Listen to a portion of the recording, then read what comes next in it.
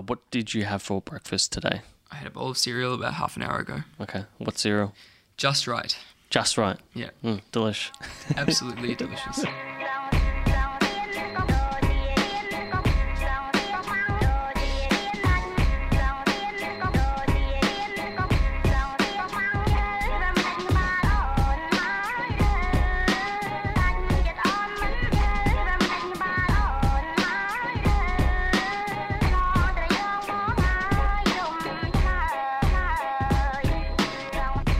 Welcome to Uncommon, the podcast that helps you build your knowledge, skills, and mindset through interviews with unique individuals.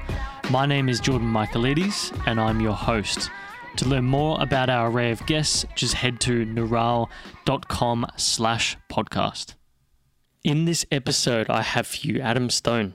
Adam is an entrepreneur, founder of Speedlancer, and a serial globetrotter. The son of our former guest, Adrian Stone, Adam has been running businesses in the e-commerce and telecom space since the very early age of 12 years old. He's awarded as Australia's Student Entrepreneur of the Year in 2013 by the Entrepreneurs Organisation, and making the Forbes Asia 30 Under 30 list really speak to his constant desire to build both businesses and a lifestyle that he enjoys. Speedlancer is currently the world's fastest freelance marketplace. At least from what I could find online, it is undoubtedly the fastest.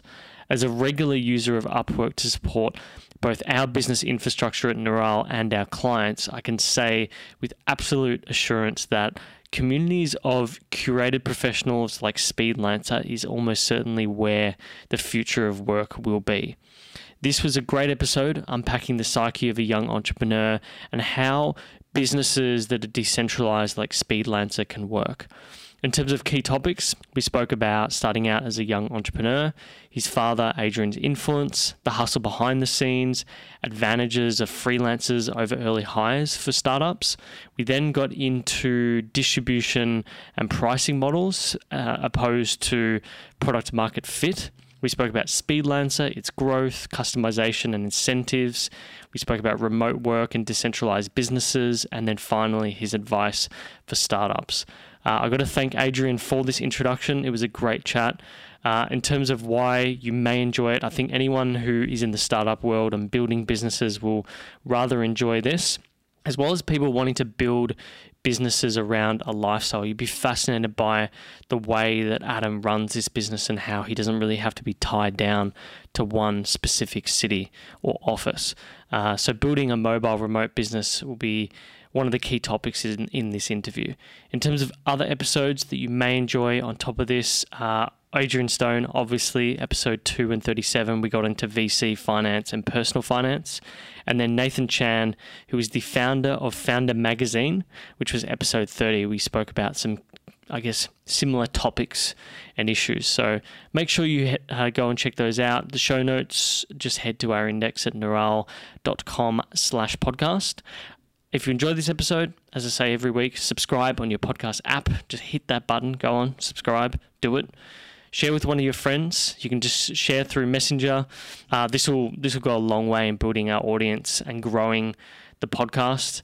Thanks again for everyone who comes along every week. For our newbies, I hope you enjoy this.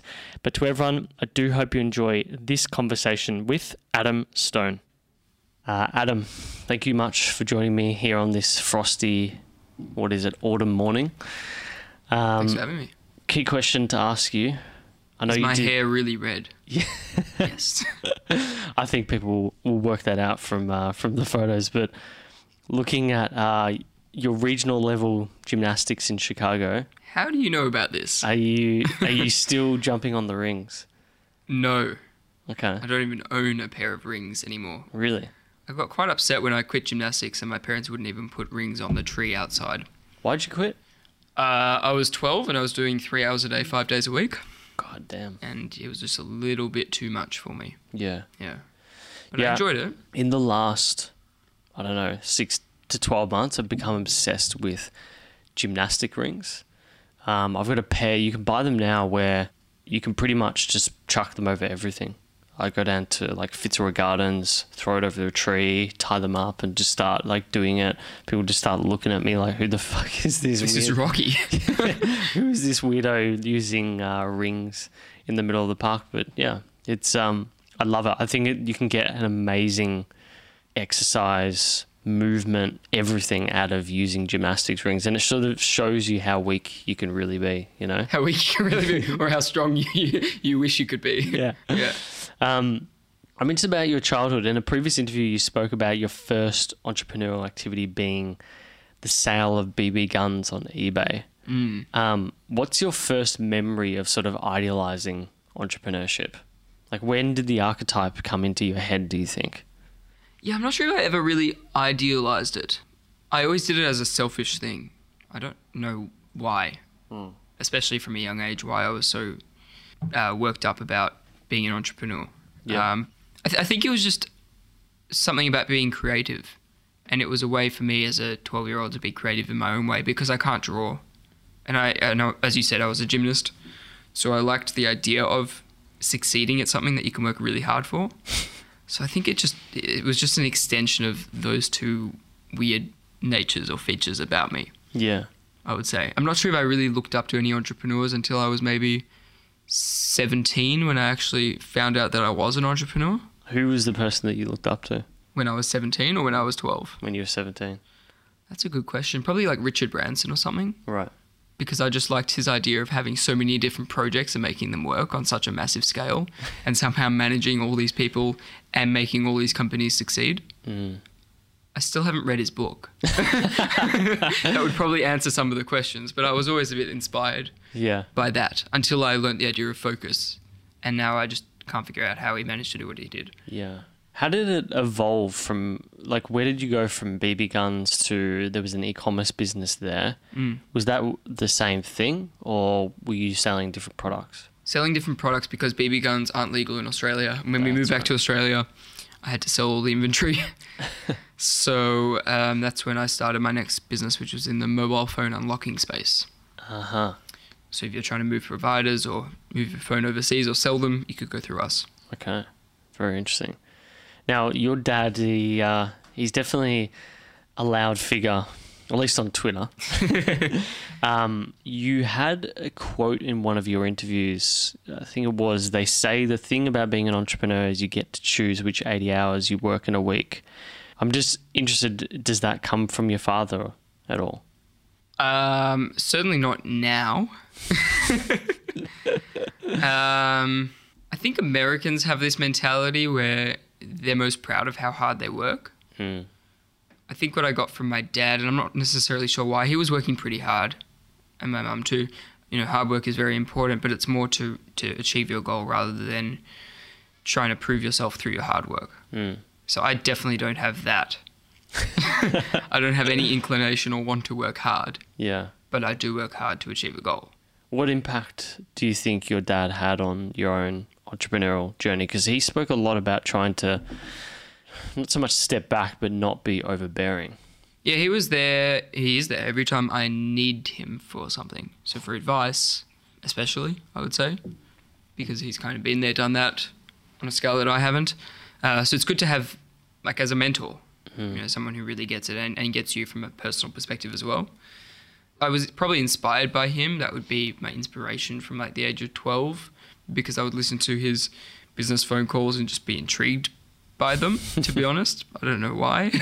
But I was always surrounded by business and that sort of thing, and I always wanted to do things for myself and see what I could get out of it. So he never pressured me in any way, but he was there if I had a question. Right. He helped me definitely in ways like supporting me, and where I couldn't have my own eBay account, he would actually open one up. So if he didn't do that, then I would have been held back for until I was 18. Yeah. I was relying on them for bank accounts until I was 18. Really? That's interesting. So I had to have their support, meaning my parents' support, but they never pressured me, on the other hand. Yeah. Why do you think he wasn't like the traditional overbearing entrepreneur telling you all the things you had to do? Probably because he knew how hard it was. Yeah. And how long things can take. And I really have discovered I don't think there's any rush when you're being an entrepreneur. I think if you're working on a big grand vision, these things inherently take a lot of time. Yeah. If you're working on a small side hustle, on the other hand, you can probably do that while you're working. So I kind of like the idea of having two things going at once, be it study and having a business, or working and having a business. It just makes life a little bit more exciting without losing the structure and routine that I think you need, at least in the beginning. Right.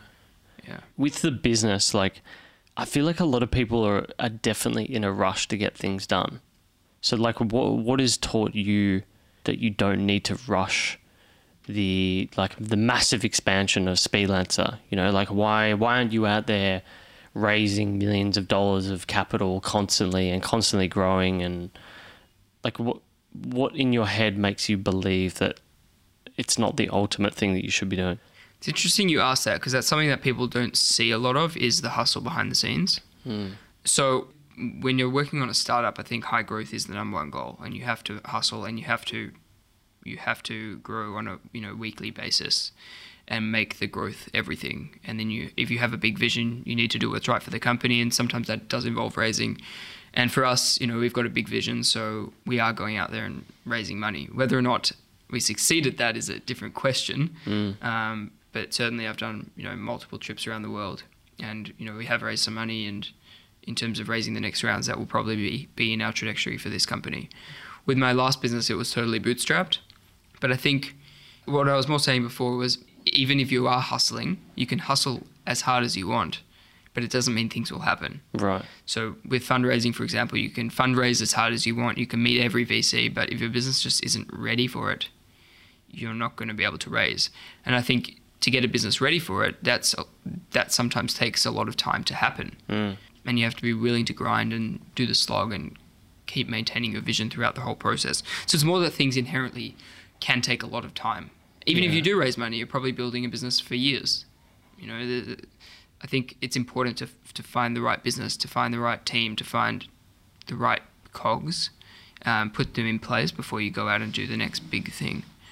How do you maintain that in your head? Like, how do you stop yourself from jumping ahead of things? Like, there was a really interesting point you mentioned in another interview where you said, ultimately, when you start out, maybe hiring your first staff isn't the best thing. You should maybe look at freelancers to help you grow it.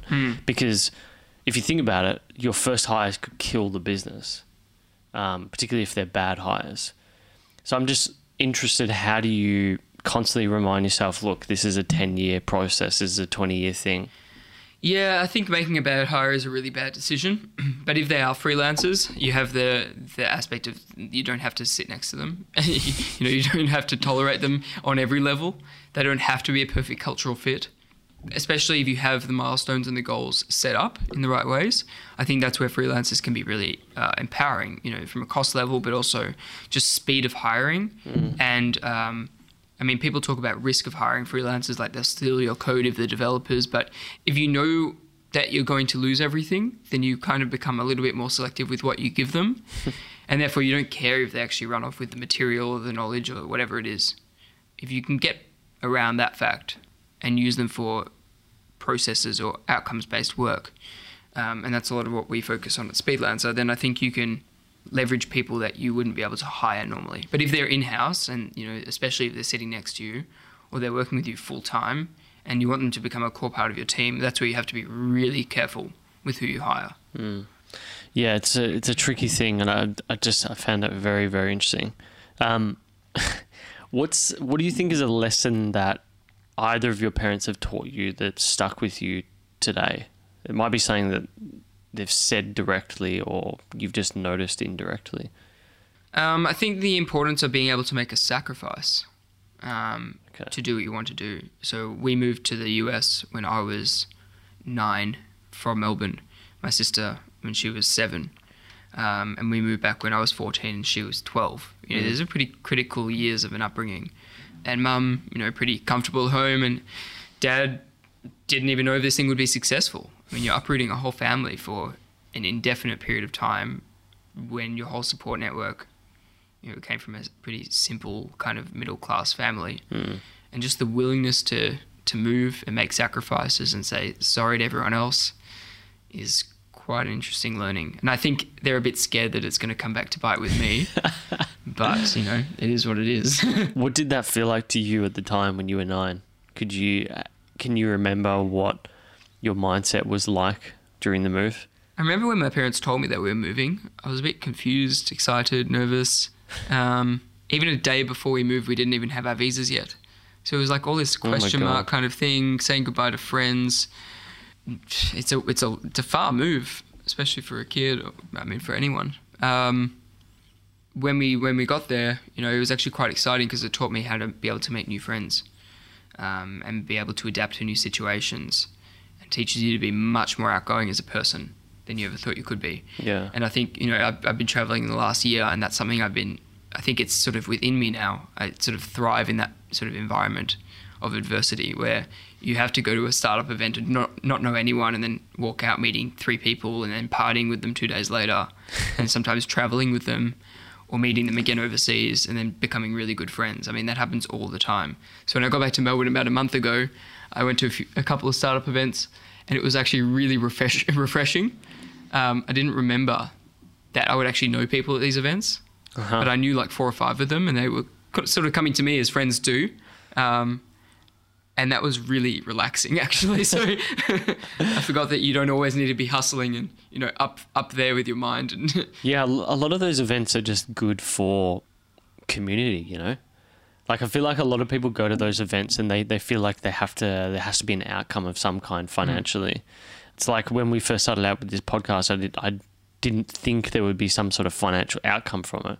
But, you know, started a new job because of it, have new services that we're providing to people because of it. I feel like a lot of, when you do those sort of things, it can be quite valuable for sure to you as an individual. That's the whole aspect of, you know, luck, serendipity. You kind of have to make your own luck and put yourself out there. And when you do open yourself up to new situations, it sounds corny, but things start to come to you. Yeah. Like with Speedlancer, I honestly didn't think anything would come of it.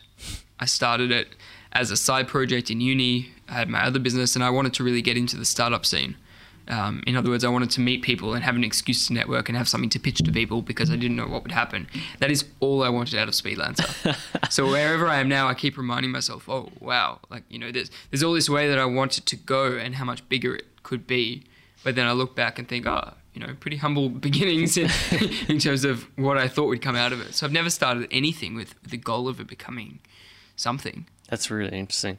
It's funny you mentioned about like the adversity as a kid. I remember when, I mean, yours is way more extreme, but I moved schools when I was like 10, and I just remember thinking like, oh, this is like a crazy thing to me, particularly at that age. And yeah, it's really interesting how it sort of normalizes change in you when you do it at an early age. And you sort of start to adapt to environments of change, which I think in our world now is more important than it would have been, say, 50, 60 years ago.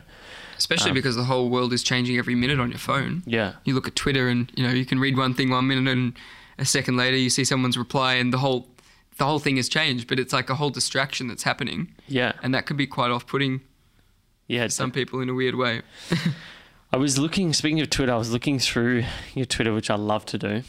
To Twitter stalk. Yeah, to get an idea of the individual. And I got to say, there was a series I was mesmerized by that you shared. There's some other really interesting piece of content as well, but particularly the Middle Ground series by, it's a YouTube channel called Jubilee, and they sit people down based on like their differences. We've now got like a new question that we're going to implement for every guest each time we interview them. But for you, I want to know, what frustrates you that society is not able to find middle ground on? There's a few things. I think being open versus being closed in your personality. A lot of people are so closed off in their ways and not willing to think outside the box. Or take the opportunities that they knew they've always wanted to do. Like if they know they want to do something and they're not doing anything with it, that's quite odd to me, because I think it's a pretty awesome opportunity to know what you want to do. A lot of people have no idea what they want to do. Occasionally, you know, I'll do an exciting thing like traveling for a year and like I've just come back and not know, like there's a kind of a void that I feel. If I had known what I wanted to do, then I would go do it, and that would satisfy that curiosity. But some people are too closed off to even realize that they can do what they want to do. Yeah. That would be one of them. Another one, more business related, is with Speedlance, and this kind of falls under the bracket of knowing your biases when you run a business. So one of my biases with Speedlancer was thinking that everyone knew how to use freelancers, and people just don't, and that kind of pisses me off. So you've got these, on the one hand, some businesses that do not use any freelancers whatsoever, and I think that's ridiculous, because I can spot 10 or so different processes where they could seriously leverage them and it would fix a bunch of their business problems. And then you've got the other side of the market who uses freelancers and then they're not achieving as much as they want to. So that's kind of a business middle ground that just pisses me off all the time, is people who don't know how to operationalize and systemize their business and leverage what's out there. That's a lot of people, though. Yeah. it's a lot of people who don't know how to do that. But that's a very micro example. Yeah. No, I like that. That's really good. I think for anyone, we'll obviously link this in the show notes, but it's a really, really good series to go watch. I think the channel also has something, they sit two individuals down that are closely related to each other or their partners or whatever, and they just spike them with these interesting questions. I quite liked it. Your first and it seems only true job was working at McDonald's as a teenager. What did working at Macca's teach you about being an entrepreneur? I remember in my first interview with them, my friend unfortunately got rejected because he was 14 years old in 9 months, which is the cutoff, but I think they wanted someone who's 15. Okay. And I had just turned 15. We were planning on applying together. I had the interview the day after him and he got rejected as soon as I had my interview, unfortunately. But the question was, so explain an example where you've interacted with a customer. And they were like asking this to a 15-year-old. And I was like, I had this eBay business. I've actually got this phone unlocking website. You know, we've had a few thousand customers. I can like, what kind of example do you want? And the lady was like, oh, we've never had someone with a business before apply to McDonald's. This is quite funny. But what did I learn from a business perspective? I think, you know, an example of hard work and where people come from. When I started my first eBay business, one of my first products was selling email addresses on eBay. Okay. So I had like buyps3@gmail.com or buyiphone@gmail.com. And we put a big disclaimer at the top saying, this is not the latest iPhone, which hasn't even been released yet, or not the latest PlayStation. This is just the email address to help you sell PlayStations. Right. And I remember selling a few of those for $150 each. And my mum was like, this seems too easy for a 12 or 11-year-old to make $150 in a pop without having to do anything for it. So I think my mum was sort of nervous that I would forget how hard work actually happened. So she wanted you to go. She liked the idea of me applying for Macca's. So I did it, and I remember I hated it. I didn't want to go, and I would complain to my mum. I'd be like, I don't want to go. Why do I have to do this? It was like all my choice, right? It was just for some money. And my mum said, no, you're going, and shut up. I was like, why are you so mean? And looking back on it, I realised, oh, yeah, it's actually teaching me what work is. What Macca's? Elsternwick. Elsternwick Macca's. Wow. Yeah. That's a brutal way to go about it. I remember I worked at Brighton Hungry Jack's. Yeah, Burger King in the US. Yeah. What section did you work on? Front. Front. Yeah, okay. I refuse to touch the food. Oh, man. That will turn you off, that sort of stuff, forever. Yeah. I never ate Macca's before, and now I eat it. I don't know why. Did you ever see how they make the food? I did. Okay. It all looked clean and legit. Yeah, maybe Macca's is better than Hungry Jack's. I worked on the broiler. Uh-huh. Yeah, I have vivid memories of taking these little... See, people believe that they're these wonderfully fried patties of meat that are like fresh in the fridge, but they're just frozen cakes. Freshly taken out of the freezer. And you literally put them 3 in a row on this like conveyor belt and it cooks it and it comes out like looking like fresh meat. It's something else. Technology, man. Yeah. Have you ever eaten an Impossible Burger in the US? No. It's a fully vegetarian or vegan burger. And they add heme in it, which is like the blood thing. Wow. But it's like vegetable blood.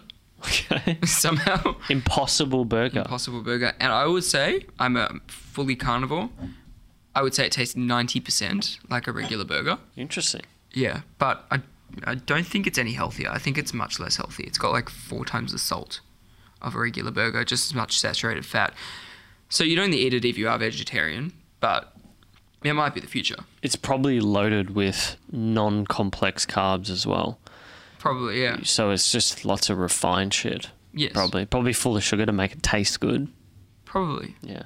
Yeah, it's an interesting one. The other day you mentioned that it actually tastes like a burger. I've discovered the other day that I reckon the smell of chicken and leek soup or chicken leek pie is actually the leek, not the chicken. Like what we think in that chicken stocky smell That's a good hack. is actually leek. I discovered that Probably the other day. fake leek now. Yeah. If that's the key ingredient, they've definitely found a way to fake it. It's really, really interesting. I had no idea. That sort of umami smell is definitely the leek. Now, going to your early e-commerce business. No, I want to stay on the leek. It's good shit. I recommend it. Now, your first e-commerce business seemed to teach you a lot about matching business models with customer acquisition models, and this is probably more relevant in hindsight as you got into Speedlancer. That's my favorite question. Where Where'd you get that question from? What do you mean? It's something I talk a bit about. Really? Yeah. I read and watched everything that you've ever done. Maybe it's like instilled in my brain. No, it's good. It took me a long time to realize that this was a fundamental question. So Yeah, that's why. it definitely is. I think a lot of people miss this. There's product market fit. I'm doing a talk tonight, and actually on one of my slides, I'm talking about product market fit versus pricing distribution model fit. And I think a lot of people don't consider that pricing and distribution actually correlate in some way, but we'll get to that. Yeah, like I think that, for example, as you mentioned in that interview about what were you doing? You were selling like an average unit for like $50, but you were actively calling people up. That is not a good fit, and that's sort of Not what ideal. really stands out to me is the pricing dictates the way that you distribute the product. In my mind, I would come from the reverse. Okay. Most people know how they're distributing the product already. I'm assuming you're a month into the journey, right? And you've kind of figured out what is definitely not working and what is working. And assuming your product is kind of flexible, like you're in the early MVP stages, you don't know if it's going to be high touch or low touch, for example. You don't know if it's going to be services or a product. Or you don't know if it's going to be a marketplace or a SaaS, e-commerce or a marketplace. So all of these models are kind of flexible, but you still have that vision of what you want to do. That's where I'm assuming. That's where I come at this question from, and I think that's a very beautiful time in the formation of a company where you can adapt in some ways. And I think, in my opinion, where you really want to be focused on adapting is the 2 pegs, which is distribution and then pricing models, and making sure those collide. Yeah. So what I mean is, with my last business, which was the e-commerce one, I learned a shit ton in that business. We had 140,000 paying customers, and all through SEO, search engine traffic. So we had 300,000 hits a month coming and looking for our product on the site.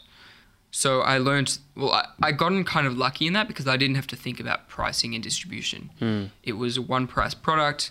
The distribution was kind of there. I mean, we had to do a lot of SEO optimization, but as soon as we did that, we were doubling every 3 months. okay. For a few years, I would say. And then I had gotten to Speedlancer and just assumed that the same thing would happen. So that's where the pricing actually came from. $50 was actually quite similar to the $50 price point of the unlocking product, or between $10 and $50 for that. And that was exactly the pricing range of Speedlancer when we started out, like $15 to $50. And I just assumed, okay, we got into 150 sales a day in that business. It would be much easier to get to that level with Speedlancer because people actually use it all the time. So if they use it once and they come back within 2 weeks, then they'll come back within a week, and they'll use us every week forever. That was kind of my plan in my head. And for 150 sales a day, I'm not going to do the maths, but say, 1,000 sales a week, divide that between everyone repeating every week, you probably need less than 1,000 customers, especially over time, right? Like eventually you wouldn't need to acquire any new customers because you'd have 1,000 orders a week automatically coming through. Yeah. Versus the unlocking site where we had this distribution channel and people were coming in, but they would never repeat. But that didn't matter because we were getting 300,000 people a month who wanted the product anyway, and that wasn't dipping. So with Speedlancer, I slowly realized, like when I say slowly, I mean very slowly realized, over the course of 500 startups that, actually more than that, probably a year after 500 startups in 2015, that we had this unique opportunity because clients were asking for a lot more than just a task. So they always wanted bigger work done.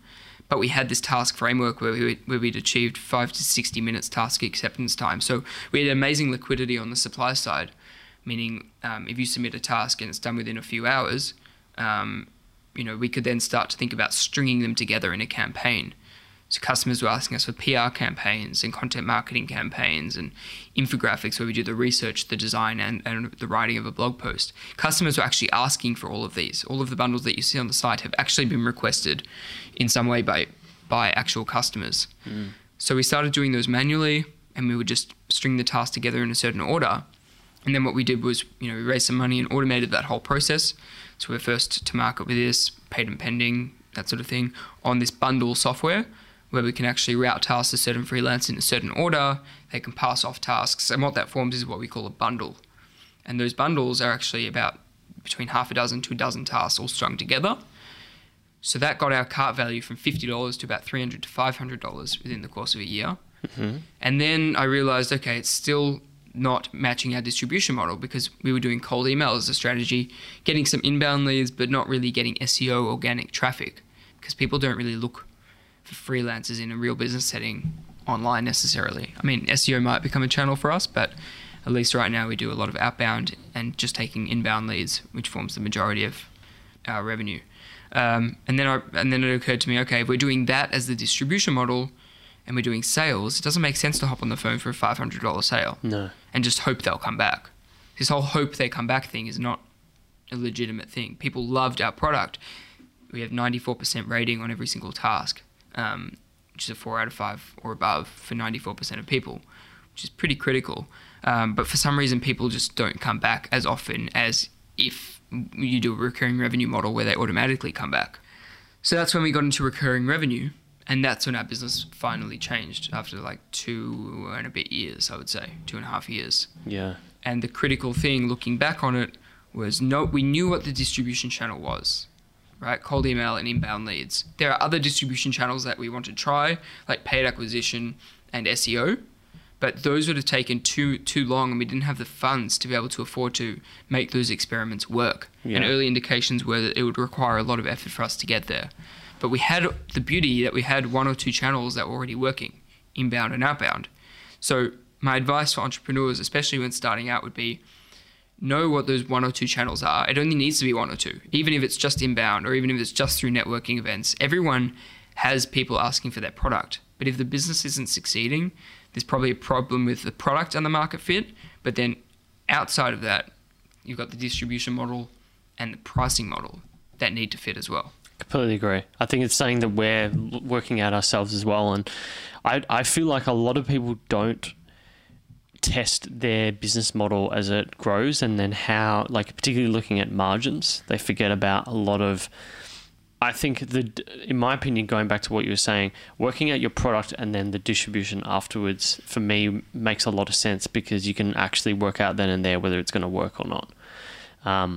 I think, the SaaS model is really interesting. So you basically went from one-off tasks, making it easy to use freelancers, to bundling tasks, so increasing your average unit, average sale by about 10 times, to a recurring revenue form. And that got us another 10 times average sale size. Yeah. And I think that's also just the beginning. And so how do you... We could probably 10x it again, in other words. Yeah. As in going up market if we wanted to. How did you incentivize that? Was it simply the price? What do you mean incentivize? Like how do you incentivize someone from going from one-off to a bundle to being a regular user? The bombshell is each of these things added more value to them. And that's exactly what the customers already wanted. How did it add more? It just took me 2 years to figure out that fact. The traditional way that people like to work with freelancers is by having a relationship with people. And even yesterday I was talking to a lead and, they didn't know we had this subscription product. And they said, we're actually looking for a long-term solution. I was like, well, that doesn't make any sense. Like we can be a long-term solution. We've actually got this subscription model. And he ended up liking that. So it took me a long time to figure out that people didn't want tasks because that was just a tool. I mean, that still forms a significant percentage of our revenues, but bundles are actually what people want because they want, their deck design. They don't just want one screen designed, and they want to see multiple versions. So that's what we have in the deck bundle. You can choose from 2 or 3 designs. Then we design the first couple of pages and iterate on that, and then we design the whole deck in. We put the Photoshop file on the PowerPoint. So we've kind of realized what customers actually want. And then we moved to subscription because it made it easier to sell. We didn't even put it on the website for about 6 months, but that was the majority of our sales was this subscription product. We promised a concierge. We basically brought our support team onto Slack and added additional guarantees like task replacement guarantees, which customers wanted anyway. Was that only for the subscription model? Yeah. Yeah. And as soon as we did that, sales just became so much easier because it was aligned with how customers are used to dealing with freelancers anyway. So, yeah, that's how we achieved at least the product market fit that we have now. Right, okay. Yeah. Yeah, it's really interesting. So, yeah, critically, it made sales much easier. Yeah, I think that's the thing that we worked out. Our businesses are sort of similar, except that ours is way more specialized and offers different things that are focused on that niche. But we still haven't launched the service, but we've learnt a lot from having the 2 clients and testing things out with them. The biggest thing as well in these sort of businesses, you don't want to have to be chasing people for money. Like that's one of the biggest things that I realized. And the recurring revenue for me, it's, how do you incentivize it without ruining the cost? Do you know what I mean? Like how do you incentivize? Because you go look at like SaaS products and they all offer like you pay for a month, you get 16% discount, you pay for quarterly, you get X amount of discount. Yeah, gotcha. And that's sort of what the buying expectations of people can be in that mindset. So it's kind of something that we're thinking about as well because I don't want to discount. Discounting reduces the value. Yeah. I mean, we would discount if it's a 12-month lock-in, for example. Wouldn't be too much, but if clients really want to do that, we could do that. I'm trying to think what other incentives we offer. I mean, for us, it's like month-to-month plan, at least for now, because I want people to stay with us because they really like the service. I come from a background of not having done recurring revenue before, so I'm still a bit uneasy about locking people into something that they don't really want. So that's why it's month to month. I cancel any time, and credits roll over until you cancel. Yeah. So we're pretty fair with the rollover policy as well.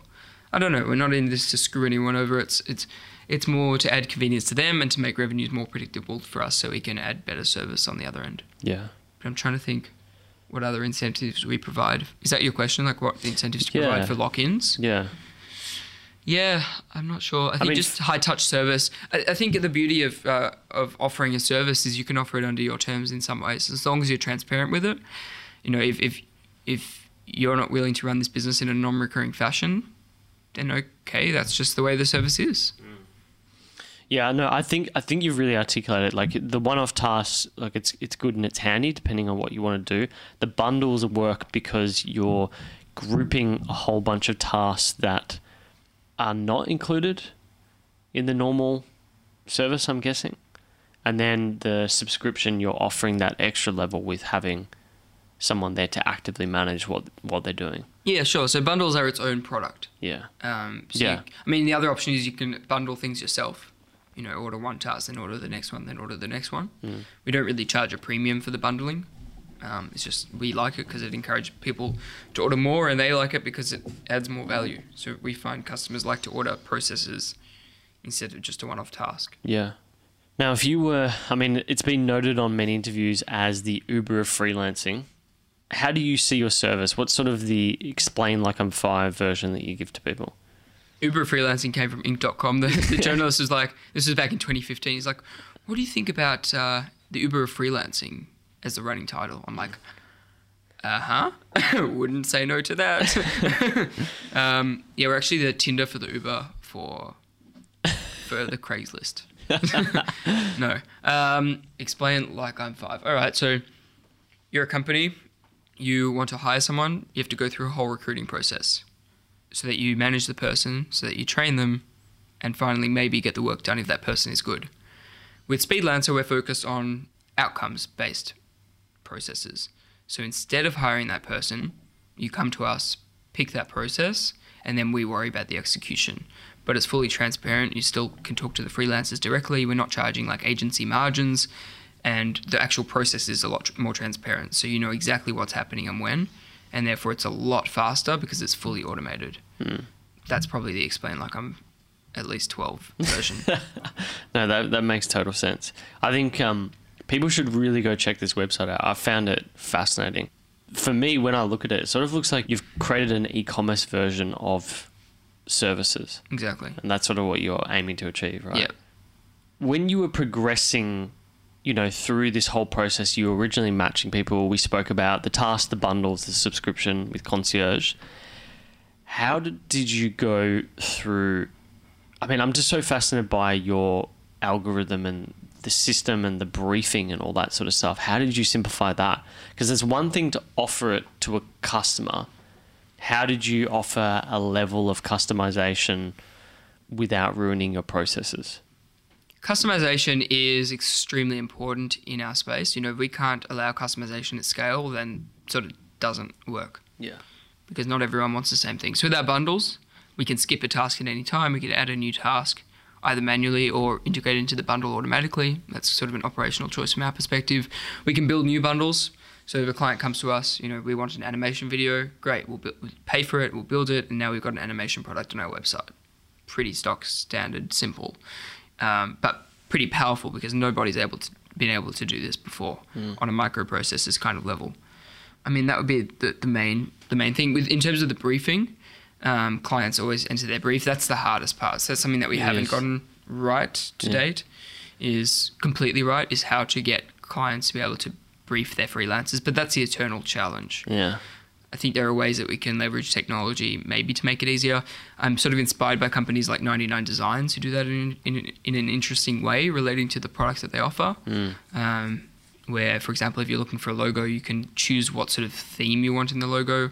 Or if you want it colourful or black and white, if you want it round corners or edgy corners, if you want it professional or fun. And I quite like that approach because, for all of our bundles, we can do that. Even for our sales development bundle, which is one of the more expensive ones where we do the lead generation, the lead enrichment, the email writing, the email sending, and then following up. Like we actually have a sales development rep monitoring the inbox every day and nurturing these people into warm leads and booking them via Calendly. It's actually one of the more powerful ones that we offer. But even with something like that, you could picture like that 99 Designs type model where it's like, okay, what kind of leads are you looking for? And we just have a stock standard questionnaire in addition to an empty brief form. Yeah. But we already do ask some questions, like what kind of leads are you looking for, or what kind of content are you trying to write? Yeah. Who's the audience? But that's kind of the biggest challenge. Yeah, it is. It's a massive challenge. It's a fun one though. Yeah. Now, how did you go about scaling the recruitment process, and what does it involve? I don't think recruitment is that hard. I think you can knock out with some 90% level of accuracy. Kind of anyone can do it. Looking at their online ratings, look at their portfolios, look at their resumes. If you're looking for a writer and a spell check shows you spelling errors everywhere, you can probably knock out those people. But are you like going onto other platforms to hire people and get them to say, hey, use our platform as well? Or do you literally have your own platform and you're feeding people into that? Yeah, we've got our own platform, 500 curator freelancers. We've got a few thousand in our queue. They sort of apply just organically. We don't need that many at the moment. And insane. Also, like, we're on an Argentinian national newspaper called La Nación. And they sent us thousands and thousands and thousands of hits of traffic. Wow. I think like 30,000 in one day of just freelancers looking to apply. So much so that we had to like add a bar at the top of the site which says if you're a freelancer, do not sign up. And I did it in Spanish. I was like, do not sign up as a buyer. Sign up through this link to apply. Wow. And we don't actually like look at the applicant pages, but like you can kind of get freelancers from anywhere. The challenge, the fun part is the curation, and that's something that we do pretty well. Yeah, it's a tough task, and it seems based on the fact that you've got 500 and 1,000 in the pipe.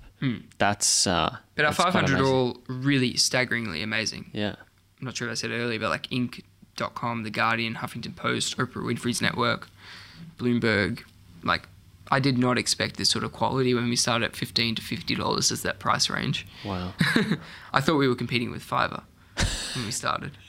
It's amazing. It just shows you, like, when people work in economies that aren't, as large as the West, that wages can be quite affordable and the work can be reasonable. You just gotta spend a lot of time to go through them, and I guess that's why your service offers a lot. Yeah, it's the time aspect. And our whole premise is, the client shouldn't have to go through that recruiting process. So we take that on, and then we make these people available on demand to make them reliable and consistent where they would never be reliable and consistent for smaller level clients. Yeah. How does the corporate staff work? Like, what are the numbers of staff? What are the roles that you think are crucial to your business, keeping them as full-time staff members versus freelancers? In terms of our internals, we've got a pretty lean core team, and then we've got a team of freelancers and our own like bundles and everything that we use pretty heavily. Yeah. For things like content and email campaigns and enrichment and our outbound processes. I think we'll always be leaner than most traditional companies because of that and the way that I've just run businesses before. And I like to be able to break even or be profitable, at least stop at those points and take a calculated risk from there rather than risking the whole company, with some sort of 6-month runway. It's like, well, what am I going to do in 6 months' time? Like, I don't understand that. I understand taking a calculated risk. Okay, if we keep running at this level, then we have a 6-month or 18-month or 12-month runway. But I think you've got to be really careful with that approach. And I think being able to stop at break even is a nice thing to be able to do and then scale from there. Yeah. So we do have a core team, but I tend to be pretty focused as to what tasks those people are going to do. Yeah. What are the roles that they mainly focus on? Is it marketing or engineering or something else? So we've got customer support and ops in Sacramento. Yeah. We've got sales development in London and also using our sales development bundle and processes and some other software. And then we've got devs in Brazil. Okay. They're pretty flexible devs, to be honest, which is amazing for us. Yeah. Turn them on, turn them off. But as soon as we're ready to hire full-time, touch wood soon, then they're available for that. Yeah. We used to have marketing, but I think, over time, product changes, people's vision changes, or they're not totally aligned, and, that's fine, and that happens. Or they look for a change. And I think right now we're looking for, performance marketing, growth hacking and that sort of thing.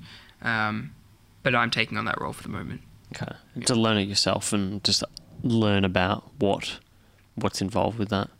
Yeah, for us, I realize that marketing is everything. If we can't get the word out there, then we don't have a business. So if I'm a founder and I'm the only one that actually cares, let's be realistic. It's probably only the founder that has as much buy-in. Even if someone has 1% or 2% of equity, that's not quite the same as 70% equity. No, definitely not. So I think the founder has to do things that they don't want to do. And I don't want to do marketing. Yeah. But I have to do marketing sometimes. Yeah, you have to learn it. It's one of the things I've dealt with myself, that you just need to become an exceptional marketer. Yeah, exactly. And I like that, I'm building a product that is helping me do a lot of the things that we need to do. Exactly. So that keeps me engaged in the product as well. Every time, in the last 3 years, things have gotten really tough for us. And I just thought, I could just give up. Why not? There's nothing holding me to this thing. I'm like, okay, let's try giving up. Next day I wake up in the morning, I'm like, I just can't, because if I want to start a new business, I was thinking in my head, okay, this new business idea, all right, what would the first step be? It would be, all right, got to build a website. How am I going to do that? Oh, there's Speedlancer. I'm like, oh shit, come back to Speedlancer again. Okay. And that's how I got so engaged with the product that I don't think I ever can give up. Yeah. You've lived remotely quite a lot. What are the issues in running a mobile, decentralized business? I'm not sure if there are many issues, to be honest. The biggest issue is not necessarily cultural fit, because I think if people are working for you full time and you're Skyping with them, you get to know their culture and whether or not they're a fit, regardless. Yeah. If it's outcomes oriented, then you don't need to care about their culture, in my opinion. But the hardest thing, I think, is motivation. Okay. How the hell do you keep people motivated when they're potentially working from home. I have no control over where they work. Not everyone knows that they should be working in a co-working space or what kind of co-working space fits for them, or even if a co-working space fits for them. You don't know if they're having a happy personal life. You don't know what their relationship status is. When people are working remotely, it kind of assumes that all of that is okay. But if people are working from home and they're not happy at home, that's a really big problem, and I have no idea how to factor that in. I encourage co-working and we pay for co-working. I think that's a critical thing. I do Skype calls not to please me because I can manage people purely remotely. Before Slack was around, I used to just do email, and I never Skyped my employees in the Philippines ever. Email was just the way I operated, but for them, that can get quite isolating. So I've got to get better, and I am getting better at this, managing these people and managing them from an emotional perspective. Managing from an emotional perspective sounds a bit controlling, but more accommodating them and understanding them from an emotional perspective. Yeah. Have you read the book Remote? No. Okay. By the guys at Basecamp. It's really interesting. Does it talk about that sort of... Well, so Basecamp and Automatic, the company that runs WordPress, they are probably two of the most notable organizations that operate remotely. And GitLab, which Telstra just invested in yesterday. Interesting. GitLab. Yeah. Okay. GitLab is really cool because they have a whole open source manual. So their whole thing is like a GitHub style product. So their whole thing is open source, and they've actually open sourced their whole company process, including sick leave and how to hire someone overseas, how to manage the visa process, how much to pay. Really? All of these policies, and I would just use their thing. Wow. As we scale. But yeah, sorry. That's really interesting. The book Remote I think it was by David Heinemeier Hansson, the guy who created Ruby on Rails, I think. Who my dad met in Chicago. Yes, I heard that. Yeah. All about the cars, apparently. Yeah. Yeah, they had a really, really interesting book about this sort of stuff. This sort of business model really fascinates me, being able to be mobile, because I think, like yourself, I think this is where work is going. I'm noticing more and more people don't have full-time jobs. They have a multitude of part-time jobs. That's fascinating. Or a part-time job and freelance work. Yeah. And I think on a level, that's where, the other critical part of our pitch comes in. I talk a lot about the customer end, but from the freelancer end, what we do is super empowering. It's a gap filler for them, critically. So we encourage them to do these other jobs. And when they don't have these other jobs, we're there to give them free access to small chunks of work that they can just pick up. But what I'm most concerned about is, as I said, the not necessarily culture, but more from an emotional perspective, how this is going to change people, because for decades, people have been used to working in an office. And people are taught how to operate a life of living in an office. But when there's little structure, how does that affect people emotionally?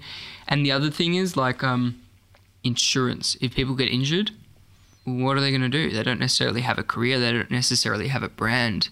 And Speedlancer is, I feel, as we scale, we've got a unique opportunity to help as a gap filler, which provides this sort of insurance, at least short term, when people don't have any other work. But it's also an obligation that we have, because people can still get injured with us and, not know what they're like. They won't be able to do work with us. Yeah. And the emotional side of things. So it is quite interesting, and I think it's going to cause a lot of problems, as well as helping a lot of people. Yeah. Just freelancing in general. If you could get into freelance or remote work insurance, that could be a massive area. It's not something that I don't think that's something that I would want to purely get into. I think there are products out there. As we scale, there might not be. It could be something. But as we scale, I think it's something that, we have an obligation to sort of start to at least think about and dabble with for our freelancers. Now, having worked remotely, how crucial was this to you? Why did you decide I want to build a remote style of business as opposed to building a team around you in Melbourne? I don't know if it'll always be remote. Okay. A chunk of what we do will always be remote, and a chunk of it will always leverage off our bundles. But bundles don't really feel remote. They feel internal, which is kind of what our goal is at Speedlancer. So the idea is for Speedlancer to fit into the real business environment, and if that's internal teams or remote teams, it shouldn't really matter too much. So I think like marketing and sales, like in the US where our customers are, product in Australia because of grants, and then maybe other things based on cost, like, you know, we might do customer support, concierge kind of things in the Philippines for the retail customers, but local customer success for enterprise. Right. So I think we kind of have to be where our customers are. And if we're thinking as a global company in terms of global customers, we actually might end up having a distributed team again. But whether or not we have a few different offices is a different question. I'm not sure yet. So we're kind of distributed at the moment just because that's an easy habit for me to fall into. It's where I can hire people on a whim, and amazing people. Like the people on our team, our team would be half the quality it is now. Right. If I couldn't hire people Wherever in the world. Yeah, because I meet someone like Lara. She was a backpacker in Australia last year. That's where I met her, and then she started traveling, but she's just started working for us again in London. If I had a strict thing where she had to be in the Australian office, first of all, visas are nonsense. Yeah. That really pisses me off because she wants to move to Australia, not by my preference, but you know, that's just, she wants to move to Australia. So I think just being open to hiring overseas is something that's empowering for us. What do you think? What are the decisions that could lead a business down the path of embedding them in a city? Like, I'm just thinking about as we progress along this process, what could be the crucial decisions that we make that mean that we struggle to move outside of, say, Melbourne? We as a society, or? No, we Neural as a business. Is it as simple as hiring when you're running a digital style business? So what are the things that would stop you from moving outside of Melbourne? Is that what? Yeah, stop you from being able to have a mobile style of business where you could work from anywhere. I'm going to say something controversial and say that it's probably if your processes aren't in order. Okay. If you're the type of person that needs someone sitting next to you and watch over them, then you're probably a business that's too reliant on its people. And there's nothing wrong with that as long as you're relying on them in a healthy way, which is if they quit, is your business going to collapse? For some reason, that's the way that I always think. But, you know, we can replace employees pretty quickly because everything we do is documented. And if you want to work for us, that's just, I mean, I say it in the first interview, are you okay with documenting everything you do? You know, it just means that we can expand a lot faster. It means you can move to a management position a lot faster because you're not spent trying to train all these people. You know, you just give them this document and they automatically get trained in a day or two. And then you're there for additional support. So that's kind of my management structure, which means automatically I can hire people overseas. Right. Because it forces you to be more outcomes focused. Yeah. Which is what documenting and process oriented companies already do. And are you documenting that on like a wiki or is it just a simple Word document? I think we use Google Drive. Okay. Yeah. Yeah. But they're like my unlocking site, that was a 66-page instruction manual by the end of a few years. Wow. Yeah, so we could expand that. We did expand that. We had an enterprise customer come in, tell us in Canada. We expanded from 1 to 5 support reps in a week. And it wasn't hard. Yeah. Because it was all there. All there. Yeah. Yeah. Ah, that's so fascinating. How much of the process is handed over? Like, where can people make decisions in what they're doing? Oh, people always make decisions, right? Like, you have a process and they change a day later. Yeah. Or you've got to adapt. But I think there's some core processes, like if you're doing sales development, all right, here's how you log into Gmail. Here's an FAQ of our product. Like, it's just more about handover than it is about strict process necessarily. Right. If it's customer support, that's probably a stricter process, to be honest. Okay. I don't like when support reps have to make their own high-level decisions about what cases to refund, what cases not to refund. It's too much. Like, that's a business kind of decision. Yeah. So I think customer support needs to be documented. Yeah. Customer success, maybe not, because that's encouraging people to upsell and they need to adapt really quickly with the customers. But customer support, like purely technical or purely billing or whatever, that's a very easy thing to document. Yeah. Also development, that should all be documented. I'm not sure if we've done such a good job from that perspective. But, you know, just having the ability for devs to hand over from one to the other, that's pretty empowering. Yeah, I think it's all really crucial. I learned a lot of this stuff from, I think Tim Ferriss's book really articulated that in the 4-Hour Workweek. Oh, yeah, for sure. We've got like a handbook that is big. And we don't even do that much at the moment. Yeah. It's already like 26 pages or something like that. Oh, that's amazing. But yeah, it's one of those things that I think is really, really useful because, like you said, you can hire someone and in a couple hours, they can be up to speed on not just processes in their area, but processes all over the business. Yep. Especially like GitLab. If you want to run it fully transparent, then GitLab is a really good example of that. Yeah, that's really interesting to me. I'll definitely be checking that out. When it comes to startups, as a young entrepreneur, how have people judged you? They definitely have assumptions, and they'll assume I'm arrogant or cocky just because I know the answer to some questions. Or, I mean, people don't often say that.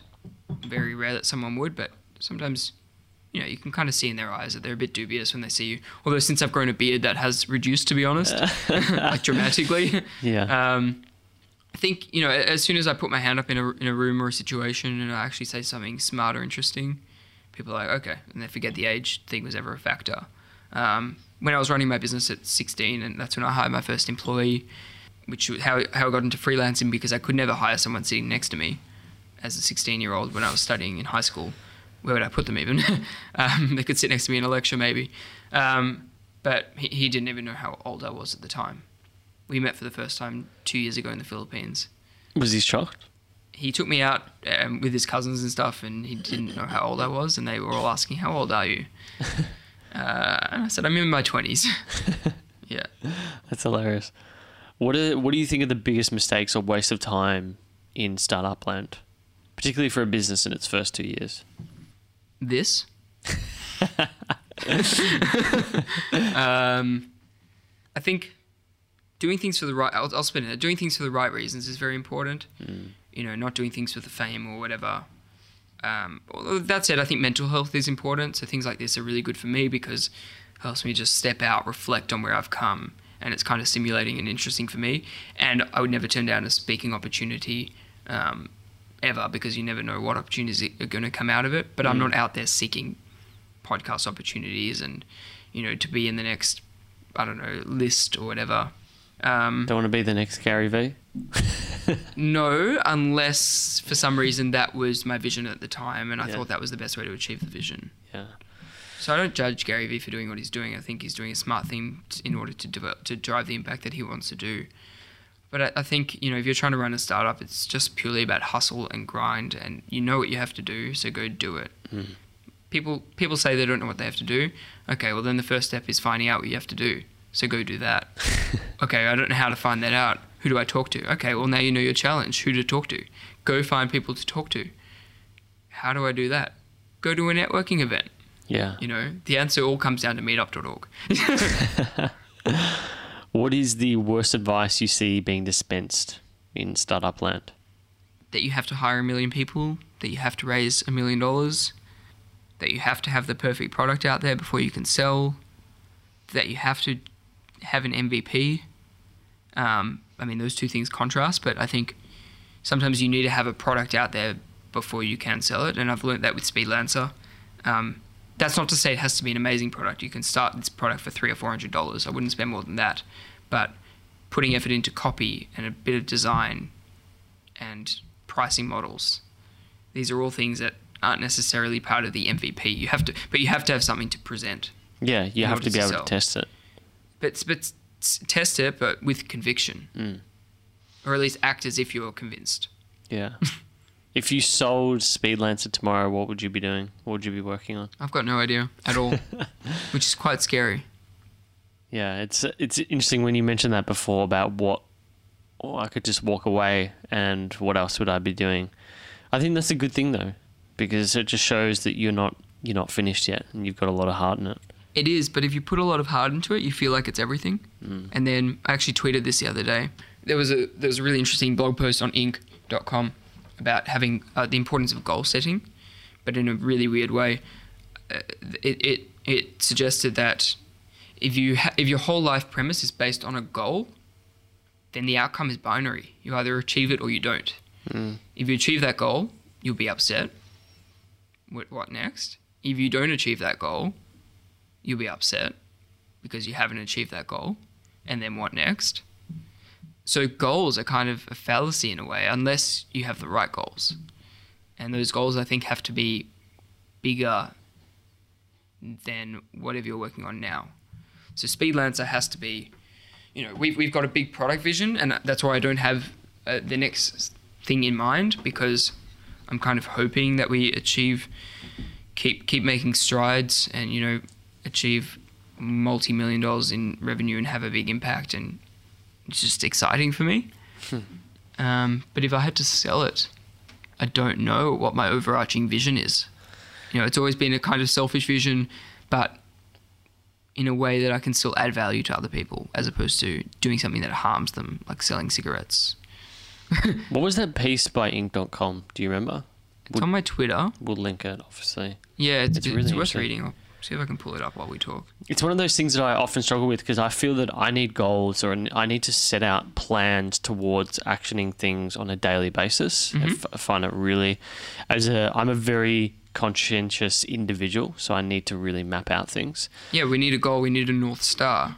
Yeah, you need something, otherwise I'm a complete mess. And Yes. also, if it goes in the calendar and it's not achieved, I'm so conscientious it almost becomes neurotic. It bugs me. So it's one of those things that you're constantly trying to manage, I feel. So this article is, it's called How to Achieve Your Aspirations Without Losing Yourself in the Process by Michael Schneider. Okay. And Goals Should Drive You, Not Define You is the headline. He was striving to be a professional football player. And after that goal ended or whatever, he got really, I think, depressed. He said the goal obsession can also cloud our judgment. By the end of my freshman year in college, I came to the sad realization that I wasn't going to be a professional football player. I stopped playing and shifted my focus to school. Little did I know it would be one of the toughest times in my life. I've been so obsessed that when it all ended, I didn't know how to cope. Quitting threw me into an identity crisis that had me second-guessing my purpose. I had let football define me. At some point, you either achieve what you're working towards or it will end. Then what? Life doesn't stop when you reach your aspirations, and glory eventually fades.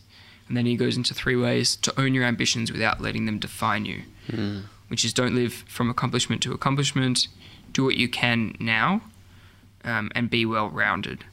I think those are a good start. I'm not sure if I totally agree with them, but I agree with the problem of letting goals define you. Yeah. And the way I've channeled that in the last few weeks is kind of trying to find the overarching vision for me. Yeah. And I think it's come down to 3 things.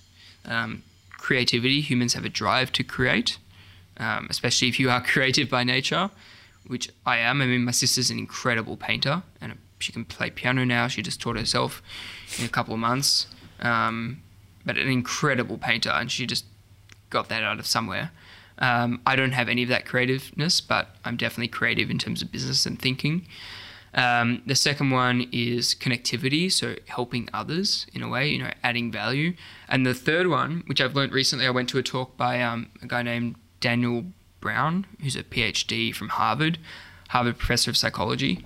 And he's also co-written 2 books with the Dalai Lama. So he's got this Tibetan kind of thing, and then he's got this Harvard psychology clinical background. Incredible man. So I went to a 2-day seminar in Adelaide last week. And what I came to there was the importance of getting into a flow state, which is focus. And that's a state that you and I might be in now. I know I am, where everything seems timeless. You're like in the zone. You're being creative, coming up with new things. And those 3 things combined are kind of in some way a purpose. Yeah, so almost this is the thing that I've worked on, is the purpose or the goal is no longer a thing but an archetype. Mm-hmm. So a sense of being or a sense of identity that isn't driven by not so much an outcome but just a state of being. Yes, if that makes sense. Quite difficult to grapple with and Very have to hard. cope with. But that's something that I've had since moving back to Melbourne and also spending some time in Brisbane as well. And since now I've got a bit of a team, I've got some breathing room. I've got at least an hour a day where I can do what I want with it, in addition to gym and, doing whatever. But it's something that I haven't been able to do since I was 12. And I think I was doing gymnastics and doing business because I was distracting myself from some sort of anxiety about something. I don't know why. I think I'm in a privileged situation where I don't have to root my business foundations on anxiety, like my grandparents did as Holocaust survivors, and like my parents had to do as the sons and daughters of Holocaust survivors. I'm in this third generation where I've been taught to root what you want to do in an anxiety. But I was speaking to someone yesterday, and he said, you're in a fortunate position where we as humans don't have to root our ambitions in anxiety. It can be rooted in, as I said, creativity, this flow state, and generosity in helping others. Yeah, I completely agree. When you're sort of second, third generation of immigrants, it's sort of the work ethic is embodied in anxiety. Yes. It makes you an anxious individual. I definitely get that from my dad. Some people don't have a choice. Like as immigrants, they didn't have a choice. No. But I think we're fortunate in a way. It's okay to have some level of anxiety, I think. But, if you can be driven in other ways and you can be more chill about it and still get to the same result, sounds better to me. It's a good outcome. Yeah. I want to jump into some short, sharp questions to finish this off. What does your morning look like? What's your morning ritual? Oh, lately it's been hell because I've had all these calls with the US. Oh, God. So I have to wake up and, start early, be at 8 o'clock in the morning most days. Which is not too bad, but I don't like it very much. I would start work at 10:30 if I could. Yeah. So I normally wake up like 7:45 and just take the call from bed. And then I don't eat sometimes till 11 or 12. Yeah. Because I've just got back-to-back calls. So that's been the most annoying thing. So that's my answer for the moment. And what about the evening? How do you decompress at night? I've tried to get into some reading lately. Okay. Never done that before in my life. But I read when I've got a problem and I want to solve it. Yeah. So if that's a personal thing or a business thing, I'll do some reading. I don't actually get as much time as I would like. I go to gym most days when I can, if I don't have like a startup event or a social event to go to. Yeah. I like being social in my spare time because I spend a lot of time working at least by myself because I don't have a team surrounding me. That makes sense. If you could do a TED Talk on any area outside of business, what would it be on?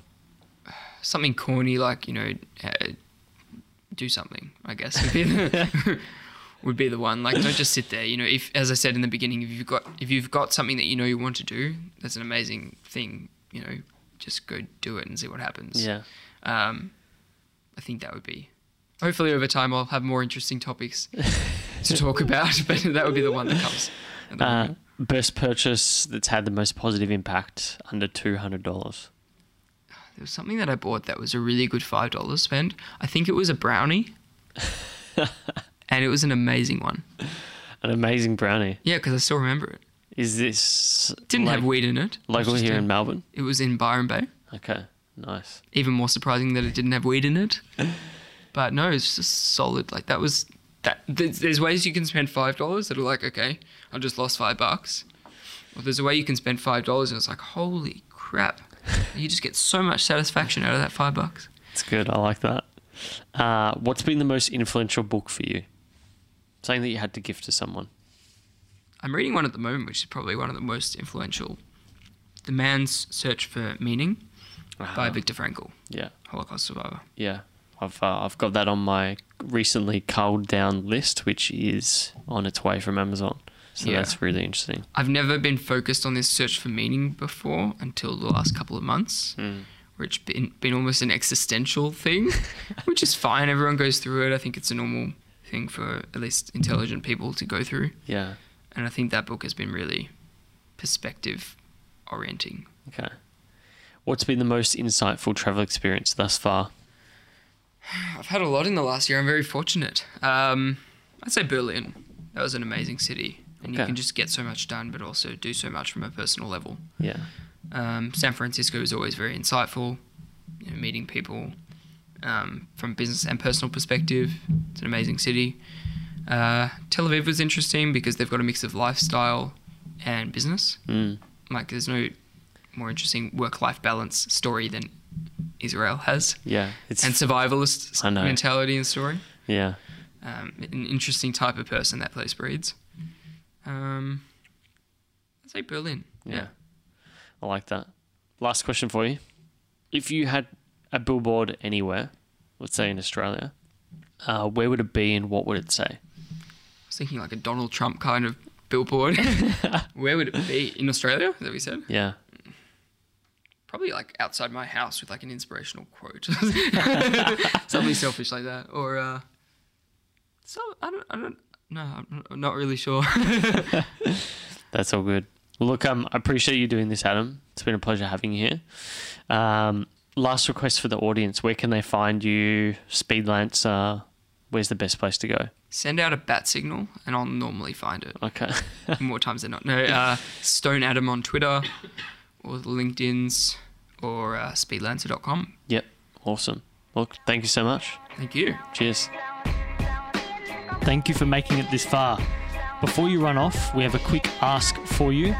Subscribe on your podcast app. Subscribing will give you priority access and help your fellow-minded listeners find Uncommon. Or you could also share with a friend. This will go a long way in building our audience, which will help us both get further guests on the show. Don't forget to like us on Facebook, Twitter, Instagram, or YouTube by searching Neural, which is Neurale. But until next time, thanks for listening.